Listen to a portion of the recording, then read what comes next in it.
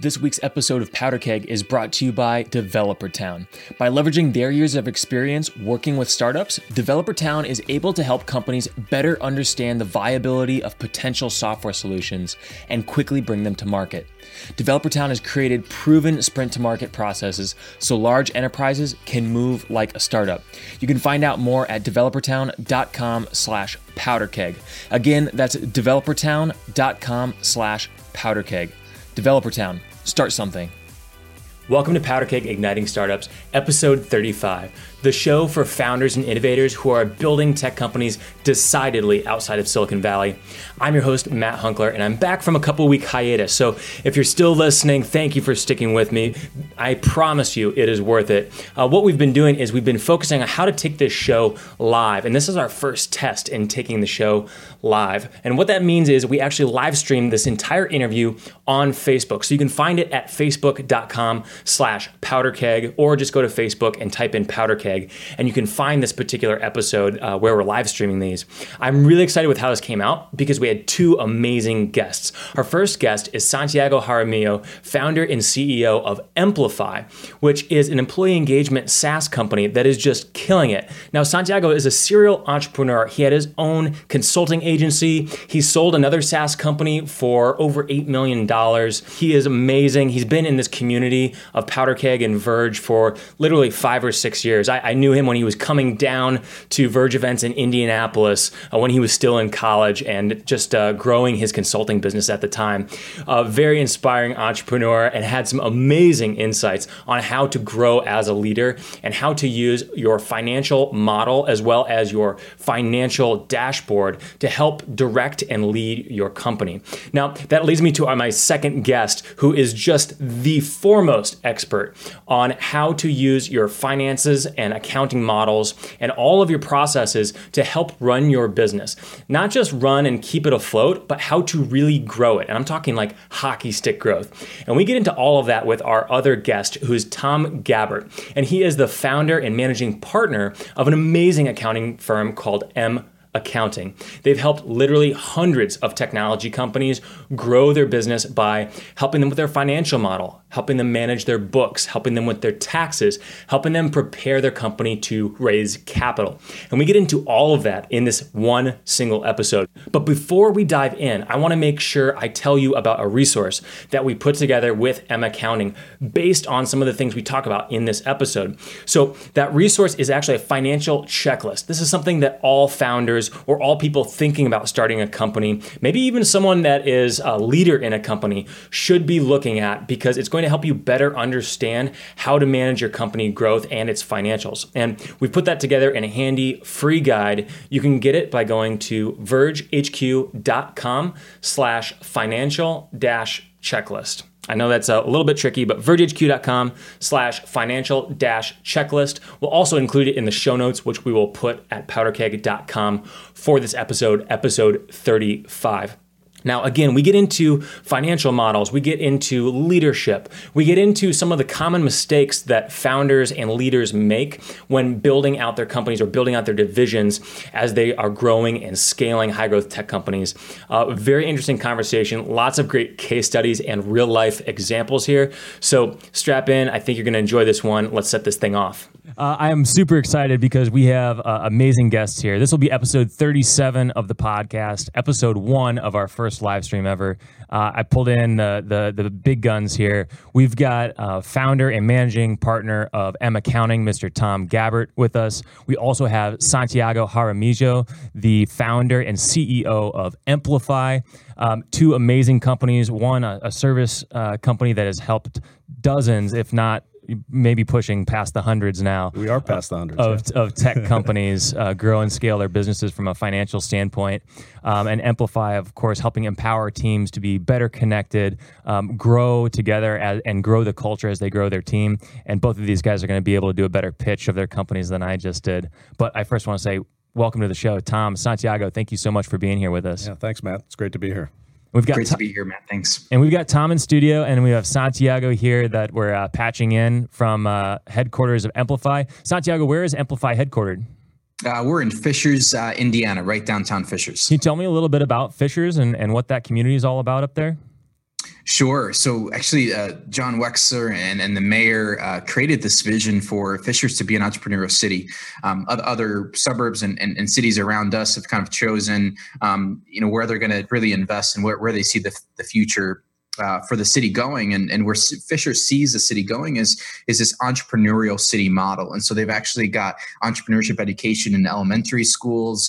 They've got Launch Fishers, where the city donated 20,000 square feet of the basement of the library that was underutilized and created a co-working space where now literally hundreds and hundreds, I think their past number like 400 and 500, basically create an environment where it's really low cost of entry, really low friction for a business to get started. It's a new play on economic development. So Fishers is really supportive of the entrepreneurial ecosystem here in central Indiana. And I was actually Launch Fishers member number 1, and saw the growth of Launch Fishers from an idea that John Wexler and the city had to seeing as now one of the largest co-working spaces in the country. And so it's been really amazing to see that Fishers tech ecosystem and kind of central Indiana, in my opinion, is anchored by sort of the downtown Indianapolis sort of density of tech companies, and then balanced by the density of startup activity happening in Fishers. So it's a really exciting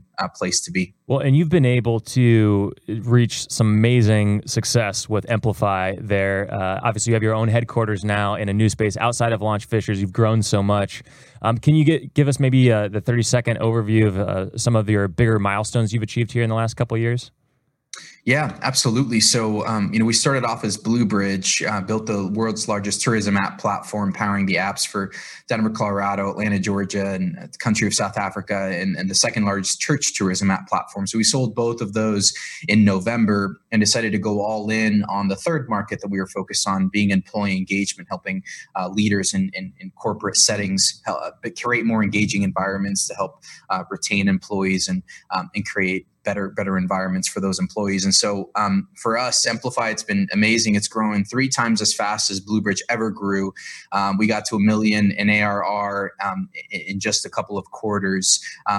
We've now since then, more than doubled it in the past few 6 months. We're serving tens of thousands of folks combined on our technology and impacting the lives of thousands and thousands of employees. So for us, that's really exciting, and Amplify is now larger than the church or tourism business ever was in a third of the time. So for us, we're really thrilled to not just be in an opportunity where there's such a huge and massive business opportunity, right? The total addressable market for employers who have employees and want to better engage them is massive, but it's also a really meaningful mission in the sense that we have the opportunity to improve, and our BHAG is actually to improve the lives of 1 million people by helping them experience more meaningful work.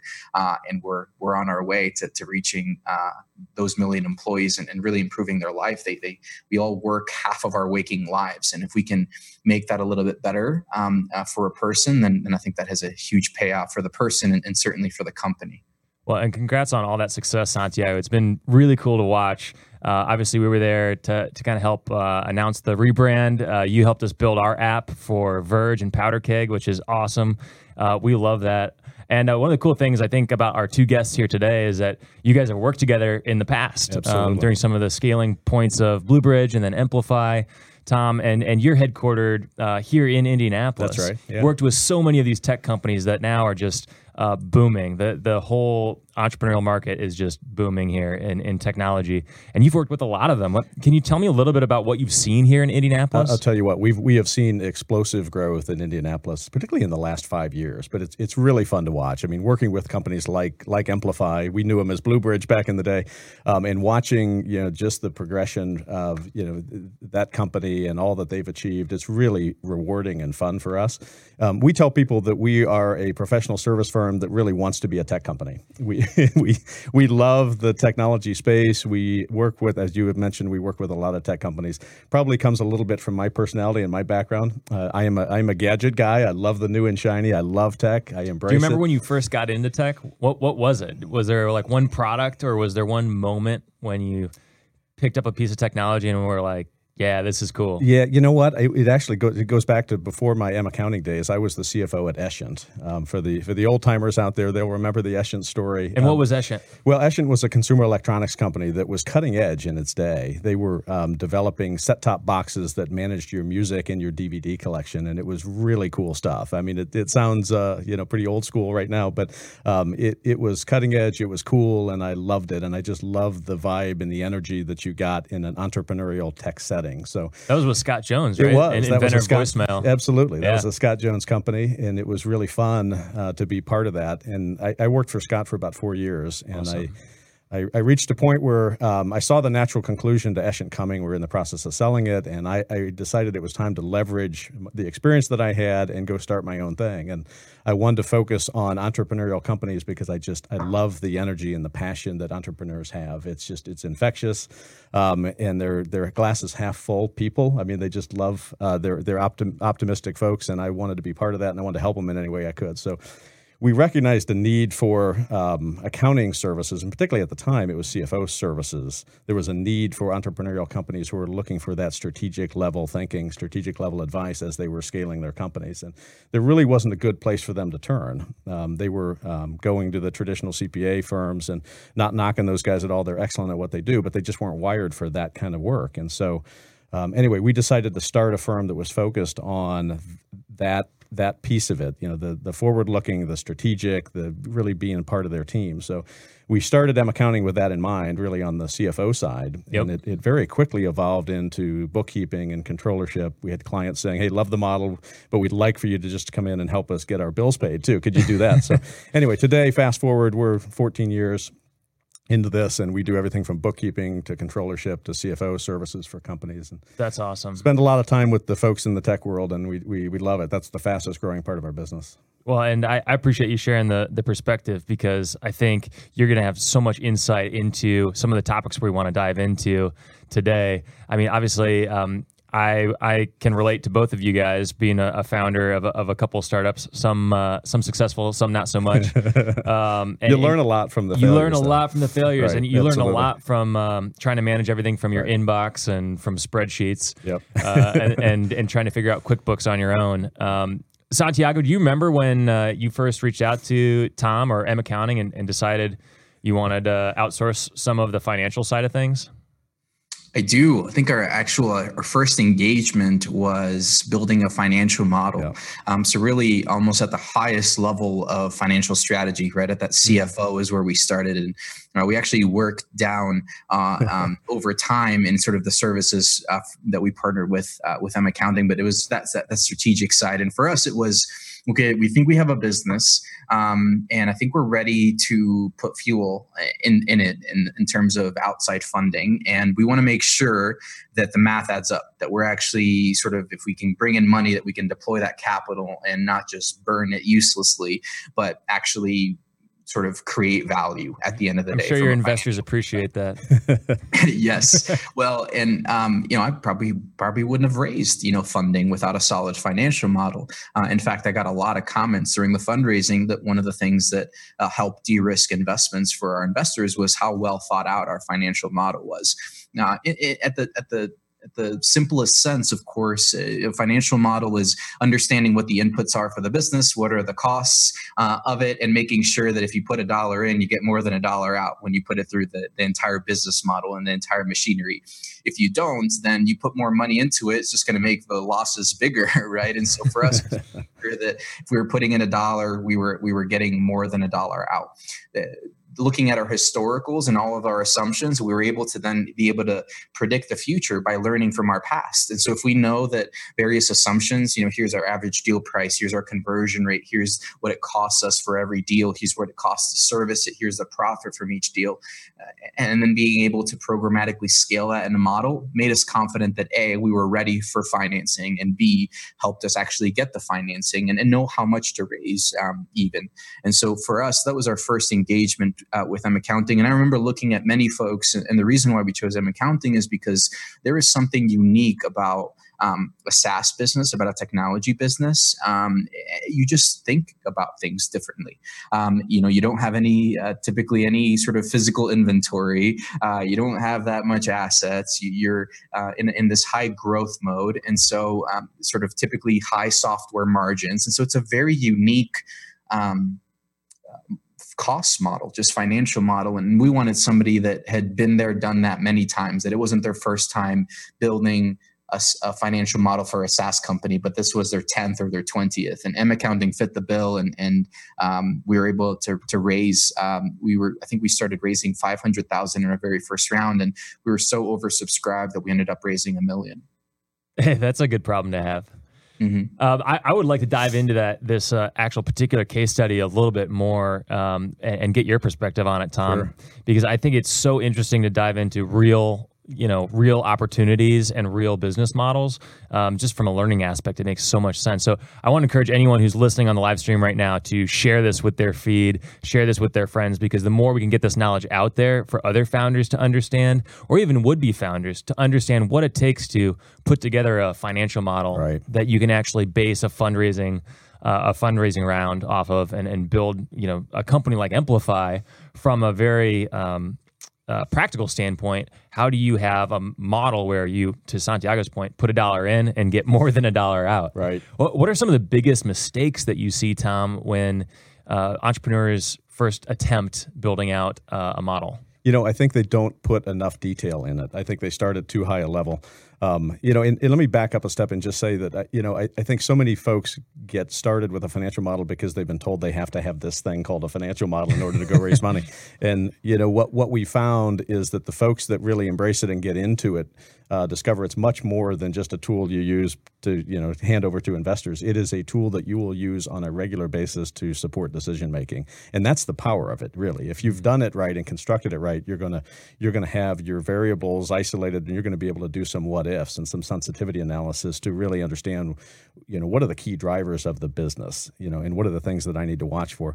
And so back to your question about, the common mistakes, the biggest one is not doing it at a detail level, I think. And what are the details that might get overlooked usually in a business model? Like let's take a SaaS business, for instance. Right. Yeah. So, I think a lot of times, people start with revenue and then they kind of work backwards, and that's okay. But I think you often overlook some of the critical expenses that come along with that. So what I tell people is start with your general ledger account detail.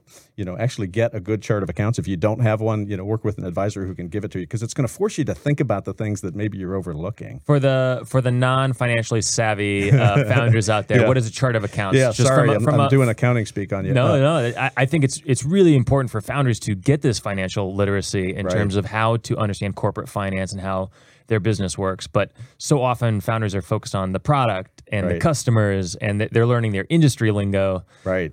Maybe you could help us educate us a little bit on chart of accounts. Is, if you think about your accounting system, it's the line item coding that you put in as you enter an expense. It's picking the appropriate account. So your chart of accounts is just the collection of all of those various accounts, if you will. Okay. Yeah. So anyway, it's having a thorough chart of accounts is going to help you, believe it or not, as you do your modeling, because there's going to be things on there that you may not think of right off the bat, and it's going to force you, if you're budgeting or you're preparing a model at that level, it's going to force you to think about it. Yep. One real example of that M Accounting helped us with is we had built a very elementary model ourselves. We understood the value of that. My co-founder, Mitch Shields, was a huge proponent of a financial model. And at the beginning, I was like, we've got to have one because we got to raise money. But I didn't realize how crucial of an important tool it was, how central. I mean, it's the brain of the entire company. It's how you do decision making. It's if we're going to go down this path, it's a huge path. Let's model it out and see what that future is going to look like and compare it with this other path and compare it 12 months down the road. And you're able to sort of like almost create two futures. And then at the end of 12 months, compare them to each other. And that helps you make better decisions. Absolutely. So one interesting example of one thing that we overlooked, and this is one small thing, is, there's a sales expense for a salesperson, right? And then there's a sales management expense. And we had built, of course, here's how much a salesperson costs and how much they can sell. One thing that we weren't thinking about is we had like 20 sales reps modeled out in a couple of years down the road, and we had no sales management assumption. As in, like, we just assumed that like these sales reps would self-organize. And obviously that always happens, right? Like, we'd have sales managements and sales directors and a VP of sales, but we just hadn't thought about it. And because there was an account for sort of sales management, it made us think, oh, every 6 reps, we're going to have to hire a sales manager. And so just put that programmatically in, every 6th hire a sales manager, right? That's an example of a chart of accounts, something that you might not oversee because you don't need a sales manager today. You have 2 sales reps, but you don't realize that pretty soon you'll have 20. And if you don't create that management layer, you'll be significantly undershooting your expenses. So, Santiago's that's a great example, and he's hitting on another point that I wanted to make. So, calling out your variables as you're building one of these models is so important. I mean, you just mentioned, the 6-to-1 ratio. That's a variable that you should pull out. And I think that's another common mistake that a lot of folks make as they're building their own models is they bury those assumptions in formulas, and it's very hard to see them, remember them, and then change them and do some sensitivity. And in my opinion, that's the power of building a good financial model, is that you pull your variables out, you identify them, you pull them out, and you're able to play with them and see, what's the range of outcomes that I get as I change these. And I think that's a really great point. Looking at this as the equation and variables in that, and one of the most important variables is obviously how you're making money. Right. Where's the revenue coming from? What are the revenue streams? And I think Amplify, BlueBridge is a great example because there's a lot of ways that you could have made money. I know, Santiago, your original business started almost in like custom app development, right? And there are a lot of different ways you can make money in app development, right? You could go and make your own apps and sell games. You could continue to create custom one-off apps for big corporations, or you could go the route that you ended up going and creating a platform and a system where I would imagine code base stays the same in a lot of ways, and that helps you have save some cost on development on every single app starting from the ground up. And it also gives you an opportunity to save on cost in sales and marketing costs. Can you talk me through that thought process there of all the different ways you could make money and how you decided to go all in on what you're doing now with employee engagement? Yeah, absolutely. So for us, we started in custom mobile app development very, very early on. And that was simply, I had a thesis that mobile, and specifically mobile apps, would absolutely explode, that it had already, smartphone usage and consumer apps had already sort of exploded and almost sort of hit their peak of hype. But businesses, corporations hadn't yet quite embraced apps to the degree that I knew they would. So I kind of like had a very confident and clear picture of the future a few years out, which is a lot of organizations having mobile apps that they don't have right now. So for us, custom mobile apps, doing that was a way to understand what it took to deploy an app, what makes a good app and not. And so once we got a really good handle that we were able to validate that organizations do want custom apps, and in fact, here are a few markets that tend to have very similar needs around what they need in a mobile app.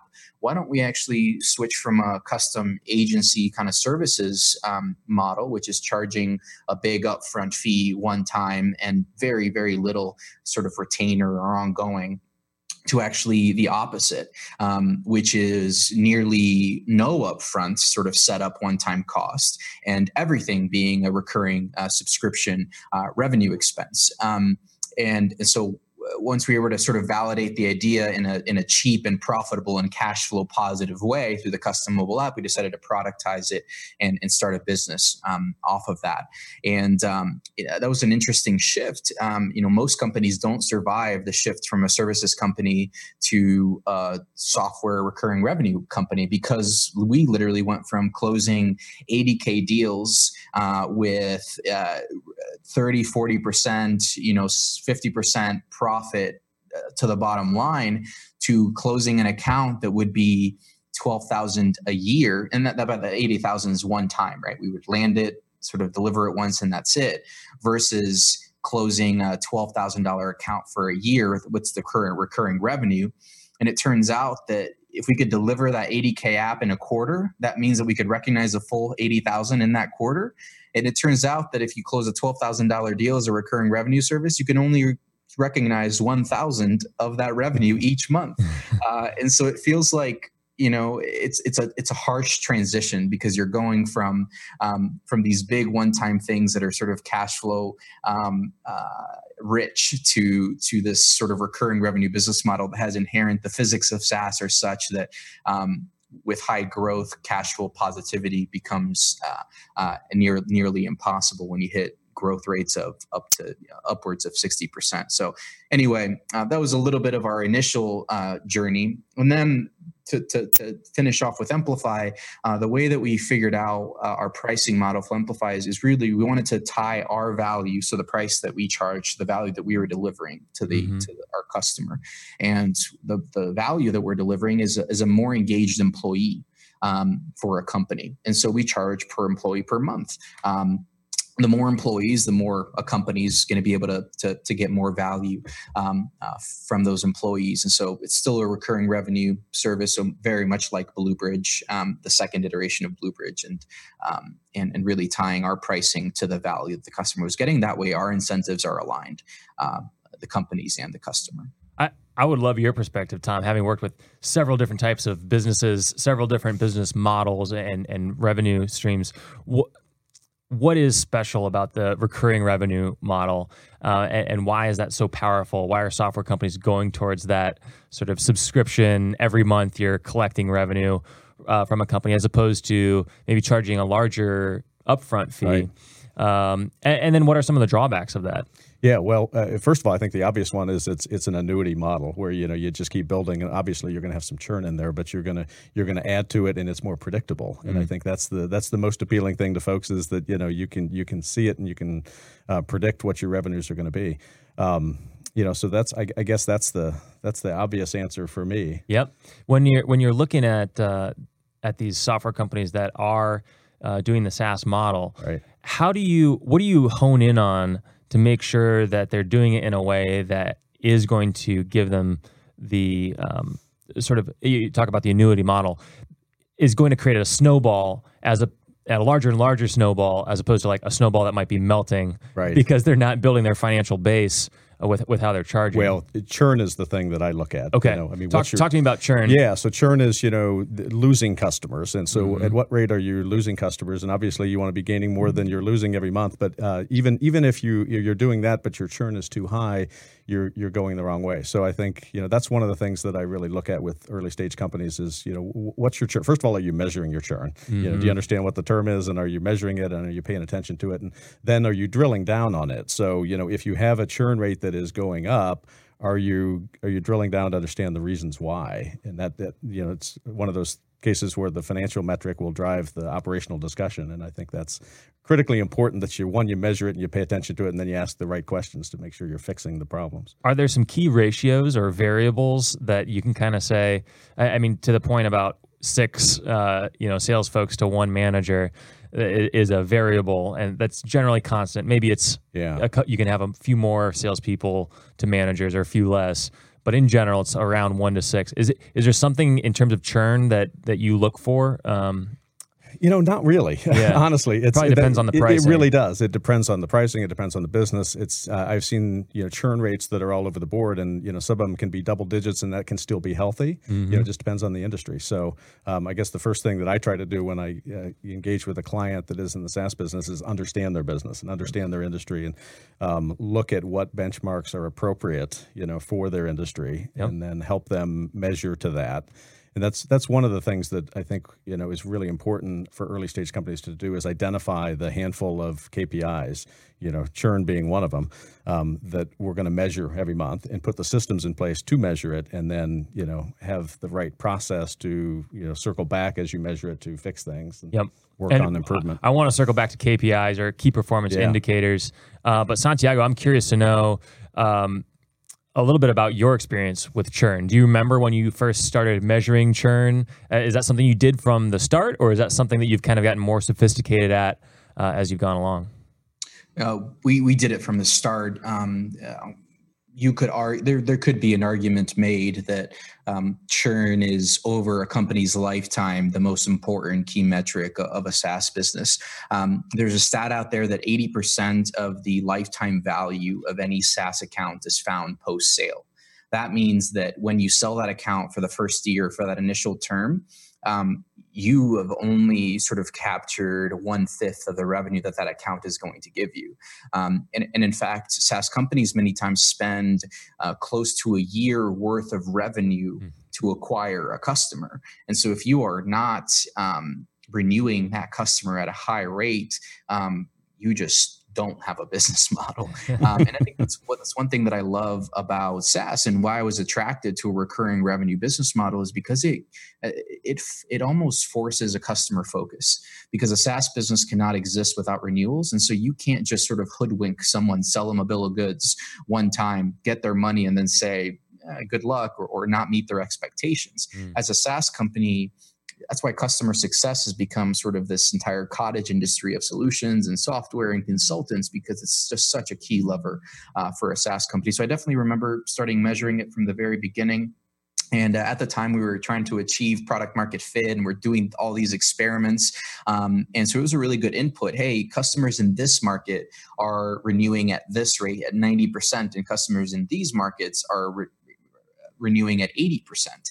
That becomes an interesting data point for decision making, that maybe if customers over here are seeing a lot more value and are already renewing at such high rates, maybe we should +1 this and put some more of our investments over here and a little bit less over here, because clearly that's happening. The other thing I'll note is that revenue retention or churn or attrition or whatever we want to call it, it's a bit of a lagging indicator.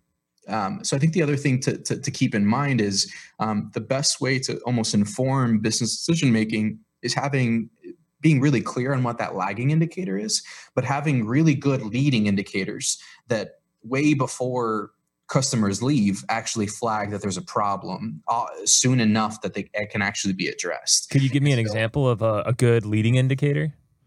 For sure. So for us at Amplify right now, if you look at our lagging indicator being customer renewals, one of our leading indicators, for example, are we actually ask after every quarter, we deliver a set of engagement insights to the leader, typically the CEO or the head of HR. And we go to them and we say, hey, here's what your employees, we surveyed them and we got 80% participation, 90% participation.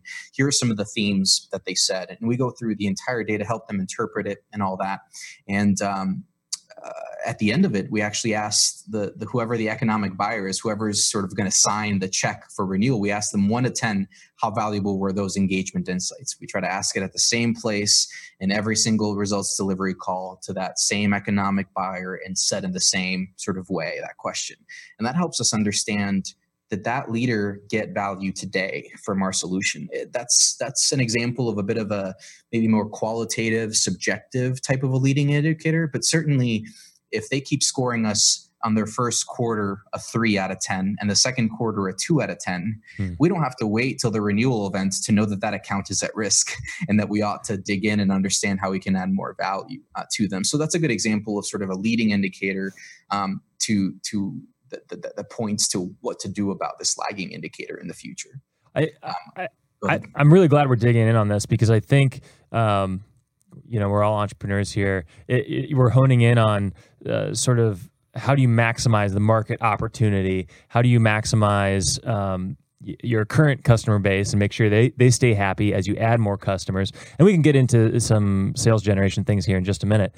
But I want to make sure we call out that this is sort of the assumption that there's a huge unlimited addressable market, right? That your company can continue to grow and grow and grow because there is this huge and unlimited addressable market. I'd love to talk back up just a little bit and zoom out and say, how do we even decide that there's a big market opportunity here, or there's a really big company to be made? And I'm going to toss that up to whoever would like to dive into that one. Yeah, so there's It's a complex question, because on the one hand, the right way to start a business is to have a very narrow target market that have sort of similar needs and be maniacally focused on delighting those customers, and making them really happy. And what you want to do is you want to constrain that focus to be almost as narrow as possible so that you can actually build a thing that's truly going to exceed their value expectations. While at the same time, you're raising money and you need to show this big total addressable market. And you also have aspirations to create a big company. So you also want this huge total addressable market that's, has a B next to it in the billions. So it's a really interesting sort of dynamic, because if you just focus on, we're going for this huge, massive market of 1 million accounts, and that's our target market, is 1 million possible customers. For an early stage company, you're going to get lost in trying to find problems to solve for 1 million businesses, right? Because their needs are going to be so spread out all over the place. So the approach that we took, and that's certainly not a perfect approach, but we looked at it from both ways, and M Accounting helped us size this, kind of taking a bottom-up approach and then a top-down approach. For example, go ahead. I was going to see if Tom might be willing to talk us through you talked about the top up. A lot of entrepreneurs approach it from that top up. I think it'd be really interesting to hear your perspective. I would love to hear your perspective, Santiago, but I think from the perspective of working with all these different companies, right, how to actually look at that bottom up. Yeah, so model. I think Santiago was exactly right. I think you got to do it both ways. Yep. I think you have to almost start from the top down and say, how big is this, and is this a market that's worth going after? Yep. So I think it starts with that, but then when you get into the planning phase, that's when I think you got to go bottoms up, and that just makes sure that you're thinking of everything at the right level, and it's going to force the discussion to make sure that you've covered everything and thought of all the angles. And so bottom up would be more like looking at your current existing metrics, saying a cost of acquisition right now is this, meaning we put in this much money, we're going to have this many customers through these various revenue channel or these various marketing channels, and then the lifetime value of a customer is this. So we know that overall we're going to be making money, hopefully, making money on this. That's exactly right. So measuring things at that level so you can really analyze, is this a business model that makes sense, and will it scale? Yep. Right. And Santiago, when you were building out that model for Amplify, what got you excited about that model enough for you and Mitch to say, let's do this all the way? Sure. On the Amplify side, we didn't struggle at all doing the top down, right? Because it's just, millions and millions of workers around the world. Yep. And are you trying to address any kind of worker anywhere? We are not. We absolutely are not. As we grow, we'll sort of keep expanding the circles that we're targeting. But for example, why is it important to start narrow? Because of scarcity of resources. You just cannot meet the needs of all customers everywhere. And if meeting their expectations is key to renewals, and if renewals is key to a SaaS business model, then exceeding expectations is the leading indicator of the success of a SaaS business model. And with limited software engineers and customer success folks, you have to figure out where to focus and start. The smaller that you start, the better you can solve their problems and the happier that you can make them. And you have to balance going as small as you possibly can with meeting growth expectations and aspirations. And that balance is one that every entrepreneur has to struggle with and figure out and wrestle with. So the entrepreneurs that I've seen struggle, or the SaaS companies I've seen struggle, are the ones that try to do too many things. So I completely agree with Santiago's comment that you got to start narrow and try to work with a manageable set of expectations and a manageable set of customers to start, and then grow from there. As you conquer that, then kind of expand the circles. How do you decide on which segment is the right segment to go for? I mean, is it which one's easier to acquire? Is it which one's more profitable, or is it the one that has the bigger addressable market in the long run? Great question. It's probably a combination of all three. It really is. I'm here to ask the unanswerable questions. That's right. Yeah. I think more 1 and 2. It's where can you get customers, and where can you deliver value. And if you do that for a small segment, there's typically, most markets have adjacent segments that you can keep expanding into it. So in the very first few days of Amplify, we were companies I'm not going to share all the criteria, but imagine one of the attributes for a target market being companies 50 to 300 employees in size. It's a very sort of narrow specific, but we got really good at being able to serve their needs. And then as we sort of nailed their needs and we're exceeding expectations, then we start to say, let's do, 40 to 500 and then 30 to 1,000. And then instead of just Indianapolis, let's expand it out to the Midwest and then go national at that mid-market. And then once we land that, then we'll begin to think about how do we go up market even more. And just doing that in a very sequential, disciplined, and specific way. And every single other side of the business aligning to that strategy. And so sales, marketing is generating leads in that 50 to 1,000. I'm making these things up, right? But marketing is generating leads in that 50 to 1,000. Sales gets really good at hiring reps that can sell to organizations of that size. Product is ignoring customers that are outside of that, not ignoring them, but really focusing their discovery on what to build on that specific set of customers. And the more that a leader can align the entire company to sort of execute the strategy on that narrow base of customers, the higher likelihood I think you have of actually delivering the promised value to those customers. That's great feedback from a product development standpoint. I think it's interesting to look at companies that see the total addressable market. They say, the XYZ industry, the mobile industry is, however many billions of dollars. Or employees, if every employee just gave us $100 a year, and all we need is 2% of that market, and we'll be a $100 million company, in the next 2 years, and that's only 2%. How do you accurately gauge what percentage of the market that the company can actually capture?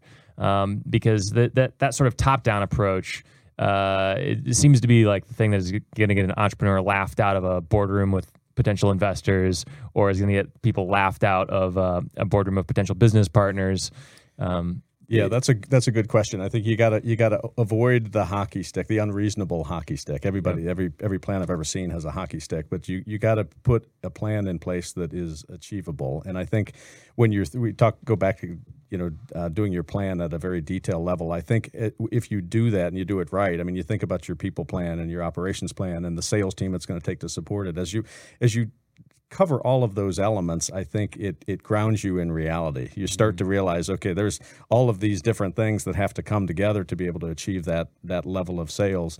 And if you're doing it right, you kind of keep your plan more realistic, versus just the top down. Like you said, the market is this big. All we need is 2% of that, and we can 2% sounds like a small number. We can do that, but when you really dig into the details and you start, laying out what kind of team is it going to take to do that, what kind of sales effort is it going to take to do it, what kind of operational support are we going to need to get there? You put all those things down, and all of a sudden it seems like much more of a daunting task to get to 2%. So I think it's that detailed level of planning that helps you put a reasonable plan in place. How do you balance, and I asked this with full knowledge that you were CFO with Scott Jones, the hockey stick growth vision for the business, right, with the realistic and maybe even erring on the side of caution with a financial model, right, to make sure that you're not being overly optimistic, right? So you don't underdeliver to your investors, right? How do you find that balance between showing the big vision and hockey stick growth? I always do 3 scenarios. Okay. So I do kind of a downside scenario. You never say worst case because there's always something worse. But you do a downside scenario, you do an upside scenario, and then you do here's our best guess. And I like to have all of those, and I like to have them in my back pocket. You lead as you're raising money with here's our best guess. Here's what we think we can do with 90% confidence. But when the investor is sitting across the table from you and they ask you, well, what if you're 10% off down on the downside, or what if you're 25% more than that? What does that mean in terms of cash requirements? You got to be prepared to answer those questions. So again, if you have a good model that has all the variables and you can play with it and do some sensitivity, you're prepared to answer those questions. That's really, really helpful. I think on the entrepreneur and leader side of that equation, you've got these 3 models. Maybe you've got 17 models of different scenarios of how things could play out, right?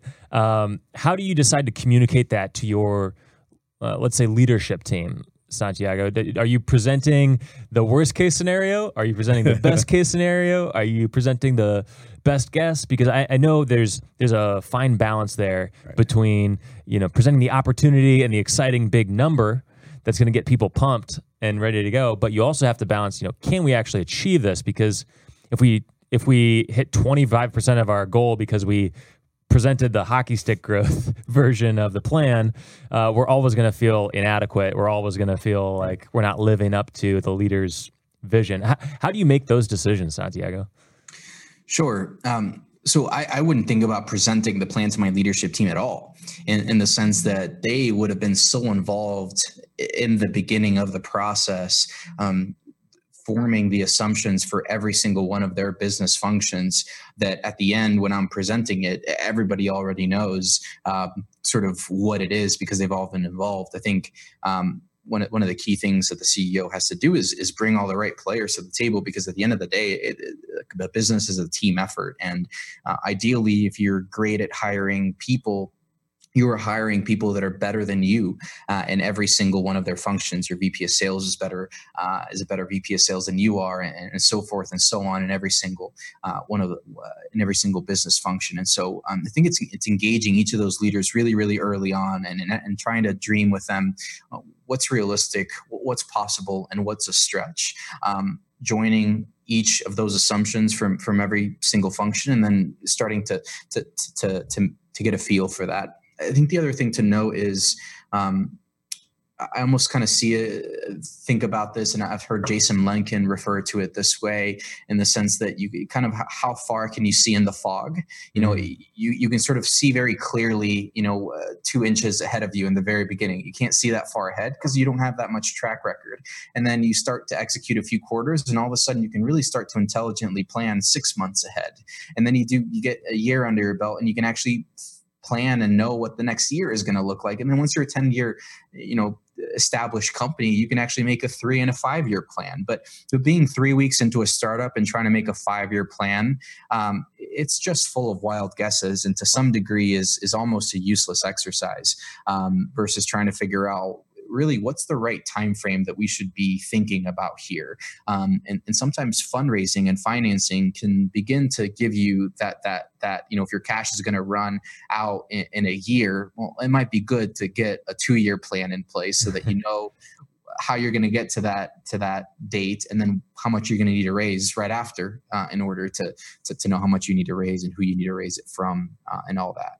Well, I think we've touched on a lot of really interesting points here. The financial model, having these various plans, having the leadership team to get you through. All of those things are going to help you raise capital, which is going to obviously give you that fuel to grow your business in a way that you could potentially have an exit. You're going to IPO, or you're going to get acquired by a company. What are some of and Santiago, I know you've sold a portion of your business off.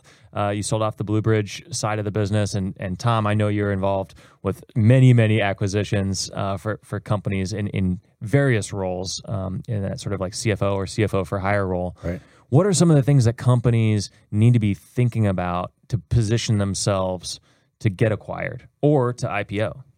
Yeah. So from my perspective, this is in my sweet spot. So I'll talk to this first. But yeah. Having your financial house in order is a big deal.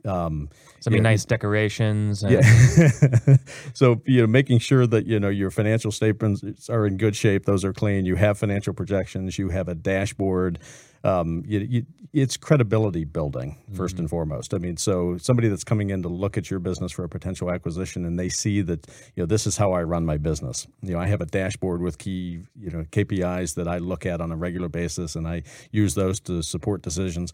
That's a big deal to somebody buying it, because that tells them that this is a well-run company, right? So that's the first thing. And I would also say that when your financial house is in order and you're doing things the right way, it impacts the valuation that you get on the back end. I've seen it. I've experienced it firsthand. Those folks that don't do that are sloppy. They, first of all, they may not even sell the business. Second of all, if you're doing it right, you are going to get a higher number in the end. It goes back to the quality of management and their confidence in management. It's just going to instill more confidence into that potential acquirer or potential investor if it's an IPO. Yeah, absolutely. Santiago, anything you want to add there in terms of what has helped kind of position? It doesn't necessarily even have to be on the financial side of things, that positions a company well for getting acquired? Sure. There's literally hundreds of things. The main thing is should be obvious, I think, which is just solving a really important problem for the customers that you have, and that's going to yield itself in growth rates. That's going to yield itself in customer retention rates, and so that's really like the main thing, is to actually be delivering real value, and then all those lagging indicator metrics will fall into place and be really good. One other thing that kind of a tactical thing is making sure your contracts are in order. So just like the financial house is important, making sure the legal side is important, ensuring that the company actually owns the IP, the intellectual property. Many times an entire deal will fall through because the company cannot actually credibly rep to the buyer that they fully own the IP. This one employee actually may be able to lay claim to the IP, or it's based on this non-proprietary foundation on the tech side. And so really minding those IP issues early on and making sure that the IP is rock solid, both from an employee agreement perspective and also from a customer contract perspective, right? If customers have you can't assign the customer contracts to somebody that buys your company, that buyer is going to say, wait a second, you actually literally don't have permission from your customers to transfer your customer contracts to me. And so what we're going to have to do if we acquire you is we're going to have to first go to each customer and get them to re-sign their contract for them opting in that they can actually have their contract be assigned. Well, how crazy of an initiative is that going to be, where you have to go back to every single one of your customers, say, hey, we're getting acquired, but it can't happen until you sign this. And then, that's just going to be a mess.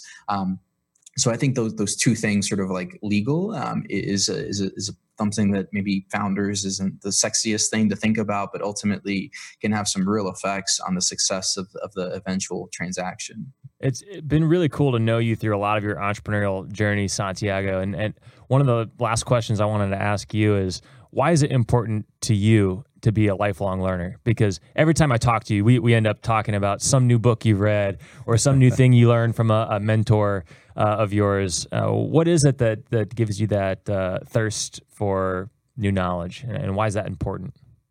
Sure. For me, it's I have to, as a leader, I have to grow faster than the company is growing, because the company, as it grows, it demands higher and higher levels of leadership, and I have to keep up with that pace and actually try to stay ahead of that pace if I want to continue being the best possible leader that I can be for the company and for the team. And so, for example, I hadn't ever fundraised a single dollar before, and here, we needed to raise $1 million for the first time, and so it was an all-out sprint for me to, especially as if something doing it for the first time, you have to, just jump right into the learning aspect if I want to continue scaling as the business scales, and staying ahead of what the company needs from me, and that's an ongoing pursuit, and that's a tough thing to balance. I think a lot of CEOs and leaders try to figure out how much professional development and investing into me should I be doing when the demands of the business, of my inbox and of my daily and meetings are so intense. And I think that many times you can fall prey to the tyranny of the urgent, that not investing in yourself as a leader to make sure that you're the best possible leader that you can be for your team and for the organization, I think is of tremendous importance. And especially for me, being a younger CEO, right? And being the first time that I've led a company of this size and of this complexity, it's even more important for me to be learning really, really quickly, because in some cases, I don't have the luxury of experience and wisdom. I'm having to make really good decisions with never having made that decision before. And I think the more experience and the more wisdom that you have, maybe the easier those things get. But if you don't have that, then the only thing that you have is just trying to learn faster.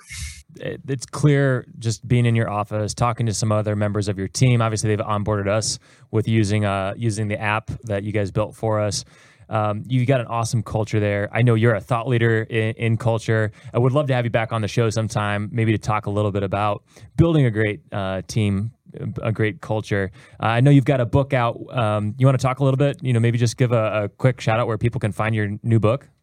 Sure. It's called Agile Engagement. I wrote it with Todd Richardson, who's an HR pro of many decades and has built an amazing culture at a world-class level. And the main thing that we wanted to solve with the book was most leaders, if you ask them how important is culture and engagement in your talent, they say, oh my gosh, it is so important. It's a top 3 priority. And if you ask them how many of you actually measure your engagement and how many of you have a stated strategy for culture and engagement, most CEOs say, I actually don't. I'm trying a bunch of things, but I don't really have a strategy and I don't have a way to know. I don't have any leading indicators for my culture. And so that's what we sort of set out to solve is helping leaders give them a framework and inspired by the Agile methodology and software development, sort of merging Agile and culture and trying to figure out, give leaders of any size company a framework to figure out what is that 5-point or 3-point or 2-point strategy of how this year they're going to take their culture and their employees' engagement to the next level.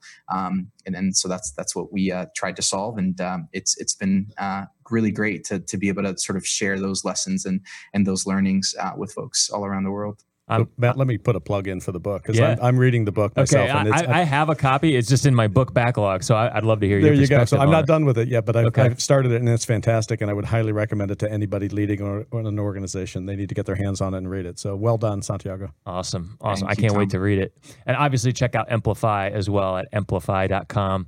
And Tom, my last question for you is, if you're talking to an entrepreneur that maybe doesn't have their financial house in order, right. If you're listening to this, if you're watching this, or if you're thinking, maybe even you're thinking about starting a company, it can seem kind of daunting, right? As an entrepreneur who had no idea, I knew that if I sold enough things, this is my first company, when I was working on my first company, if I sold enough things, the rest would kind of work itself out. Right. And it was a mess for the first year and a half until I really started focusing on the financials. When you're talking to an entrepreneur that's in that stage, what would be your words of encouragement to get their financial house in order? You know what I would say? Surround yourself with really smart people. Go find an advisor or two, folks that have been there, that have done that can help you. Don't be so proud that you got to know all the answers. You know, there are a lot of people out there that can give you some good advice and can help you build the financial model or help you make the introductions to the potential investors, or just, tell you how your pitch deck should come together, whatever it is. I mean, there's a lot of folks that have been there that can offer really good advice to you. So take it. In my experience has been that most people are very willing to help, entrepreneurs, sincere entrepreneurs that really want to build something. People love to help, so ask them, use them. Well, I have a quick plug on you, Tom. We've been working with M Accounting now for just a couple of months. But the amount of insight you've been able to give us in such a short amount of time have really informed how my business partner and I have directed the business and directed our energies over the last couple of months. And we're already seeing some of the fruits of that intention and that having a dashboard so that we're not flying as blind or by our gut as we previously were. So I want to give a hard shout out to M Accounting. Thank you. Obviously, emaccounting.com. We've actually put together a resource here in the last couple months that we've gotten a great response from. Yeah, the cheat sheet. Yeah, absolutely. Yeah. We put together this cheat sheet. We'll link it up in the show notes here. I'll make sure I drop it in the comments of the Facebook post too, so you can check it out. But it's a free resource. Sort of a financial checklist pre-fundraise. So if you're thinking about fundraising or even just being fundraising ready, in my mind, being fundraising ready means having your business in the best state it possibly can be from a financial team and culture standpoint. That's really what you need in order to raise capital. So I want to thank you for authoring that for us. Yeah, absolutely. It was my pleasure. Hey, thank you both, Santiago and Tom, for sharing your wisdom here, sharing your stories. Hope to have you guys both back on the show at some point or another. Absolutely. It was a lot of fun. Thanks for having me. Thank you. Absolutely. Thank you, Matt. That wraps up our conversation with Santiago Jaramillo and Tom Gabbert. You can find them, of course, at emaccounting.com and emplify.com, their respective companies. They're very active on social as well, and you can find their social handles in the show notes at powderkeg.com. Again, this is episode number 35, so you can navigate to it that way. And of course, make sure you are following us on Facebook because we're going to be doing these live streams again. So you can find us again at facebook.com/ /powderkeg. Follow us again, that is facebook.com/powderkeg. And one more time for that financial checklist I mentioned at the beginning of this episode. It's a really handy resource, very simple to follow. It's only a few pages, but it is the most important things you need to be thinking about from a financial standpoint as a leader or as a founder of a company. So make sure you grab that. Again, that is at vergehq.com/financial-checklist.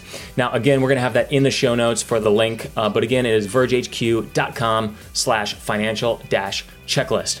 We're going to have some amazing guests coming up, so make sure you are keeping an eye out and subscribing, of course, on iTunes.